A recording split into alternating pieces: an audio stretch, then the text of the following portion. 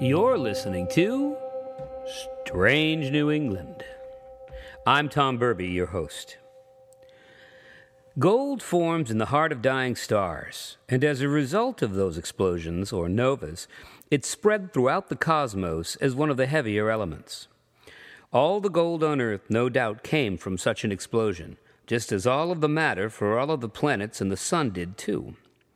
Maine does, in fact, have some gold in its ground, the first being struck in 1854 in Madrid, and later gold and silver were found in Acton too. Gold can be found in deposits in the earth, but also dissolved in the waters of Earth's oceans. Since 71% of the Earth's surface is covered with water, it might make sense that all one needs to do is find a cheap way to extract that gold from the water to make a fortune.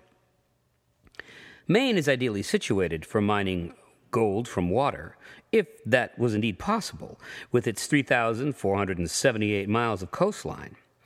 But there is no method or invention to do the hard work of filtering out the gold. However, such a device was invented in 1897 and put into use in the small town of Lubec, Maine. Why it worked, and then, all of a sudden, why it didn't work, is part of the strange history of New England.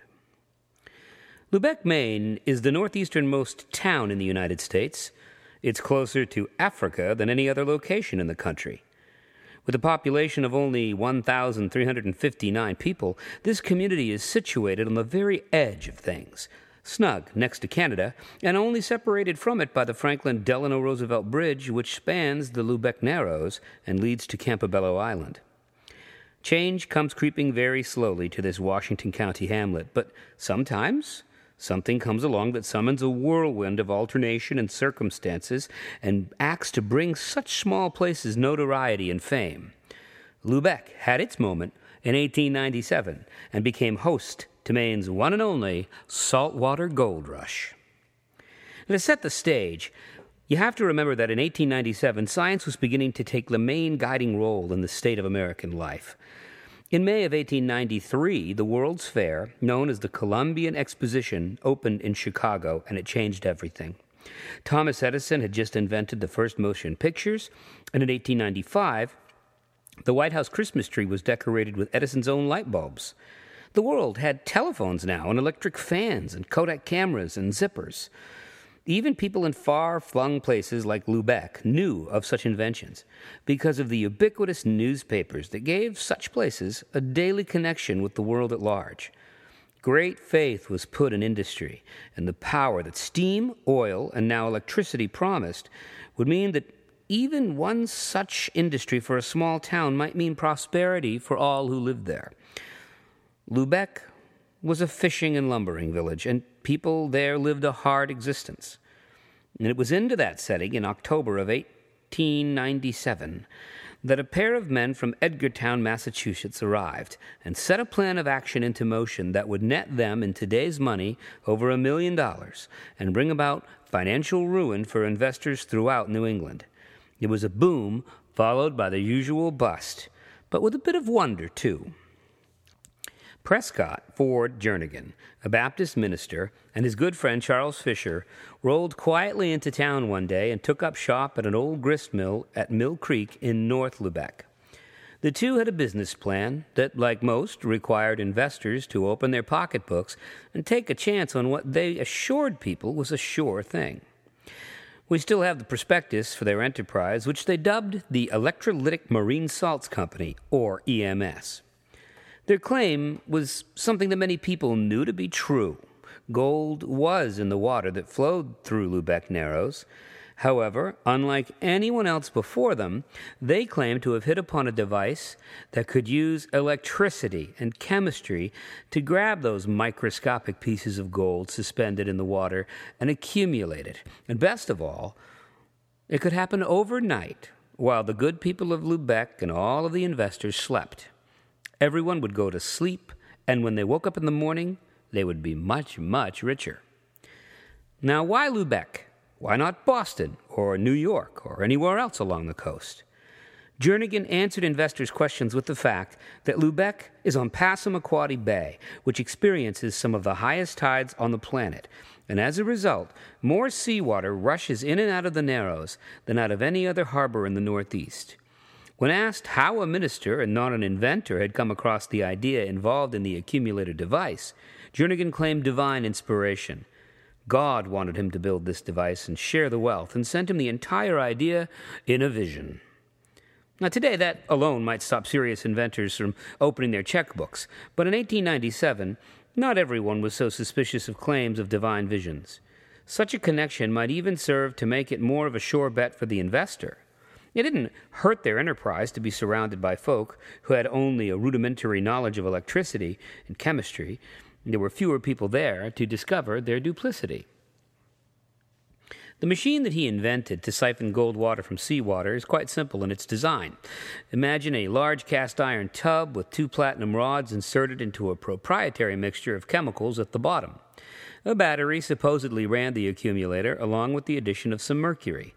Other than that, all that was needed to collect the gold from the seawater was seawater itself. 24 hours after lowering the accumulator into the water, it would be raised, and little nuggets of gold would be found in the mixture. Nuggets, not a film or specks of gold, but nuggets. That should have been the first clue that these 2 men weren't what they purported to be, and that this was a dubious device indeed. Now imagine you're an investor. You've made the journey to Lubec, a rather long-distance journey into the wilder regions, just to see if some crackpot invention really works. You're suspicious at first, of course, that such a thing is possible, but then you watch as the accumulators are lowered into the channel, and at the same time the next day you watch as they're pulled up and cracked open, and there in front of you is the proof that it is a sound investment, gold in all of its glory. One after another, people with a bit of money to invest, or a lot of money, couldn't give their money fast enough to this pair of inventors. It was simply too good to be true. Everyone wanted in on it. Hundreds of local people were involved in the new industry.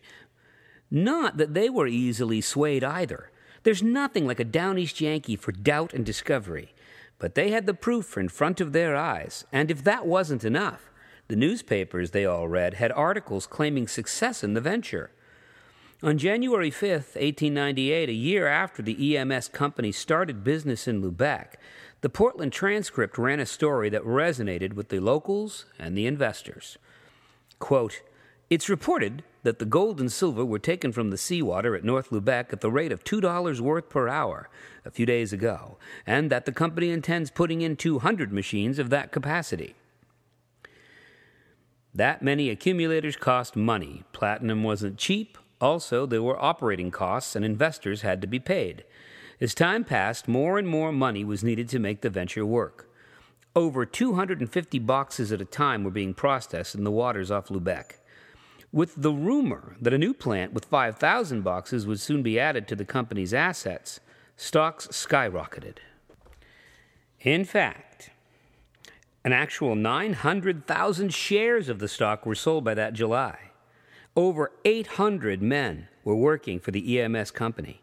It looked like the little town of Lubec was going to be put on the map as the first place on earth where gold was successfully and profitably mined from the sea. Chemistry, electricity, and invention were the new paradigm. They had replaced logging, fishing, and farming with an exciting new industry. But all good things must come to an end. When Fisher left for a business trip in late July, no one took much notice, but his absence was soon followed by Jernigan and his entire family. There was neither hide nor hair of the pair of inventors who had promised to make everyone investing in their plans rich beyond the dreams of Midas. The good people of the EMS company found that the accumulators no longer worked, now that the inventors had absconded. The locals who worked for the company were paid their final paycheck, but the investors were left holding the bag for all of their hopeful monetary dreams. It was, it seems, too good to be true after all. So, what happened? Why didn't the accumulators work anymore? Probably because they never actually worked in the first place. In later years, the pair of inventors who had successfully evaded justice by never coming back to America from their exile in places like Australia or the islands of the Pacific had found themselves feeling somewhat guilty, and they returned some of the money, between $75,000 and $85,000, to some of their investors. But how did they do it? Fisher was an adept diver, able to don a helmeted, weighted diver's suit and make his way into the water under the cover of darkness to add small nuggets and chunks of gold to the accumulators. Every night, he added the same pieces of gold into the pots that were pulled out the next day. The problem they had was finding enough gold to put into the new additional accumulators. Like so many schemers, they let their initial success drive them forward too quickly to keep up with the demand. When they were beyond the fail-safe point, they left. Their criminal act, for which they were never prosecuted, was the ruin of many investors up and down the East Coast. Fisher may or may not have died in Australia, and Jernigan became a teacher in the far-flung Philippines, safe from prosecution, and we do not know truly what happened to either of them. But in every dark cloud there's a silver lining. The EMS plant, now standing empty, proved to be the ideal place to implement another new, far more lucrative industry, one that kept the families of Lubec safe from wolves at the door. It was converted for use as a sardine factory, an extremely lucrative venture for the town for a very long time to come. Gold from seawater? Well, not quite. But the dark schemes of two con men set up the town of Lubec for another industry that did become one of the town's hallmarks. By the way, if you can figure out how to extract gold from the oceans, there's a lot of it there. Current estimates tell us that there are at least 20 million tons of it, just floating around, not to mention any gold you might find beneath the ocean floor. However, be aware that the ocean is so dilute that the concentration of gold in it is measured in parts per trillion, or, more precisely, for every liter of seawater, there's about 13 billionths of a gram of the yellow stuff. Still, that's enough gold to give every man, woman, and child on Earth about 9 pounds of it. Now, wouldn't that be nice? By the way, if you're ever in Lubec, stop by the Historical Society's museum. They have a replica of the ill-famed accumulator set up for your inspection. Too bad it doesn't really work. You've been listening to Strange New England.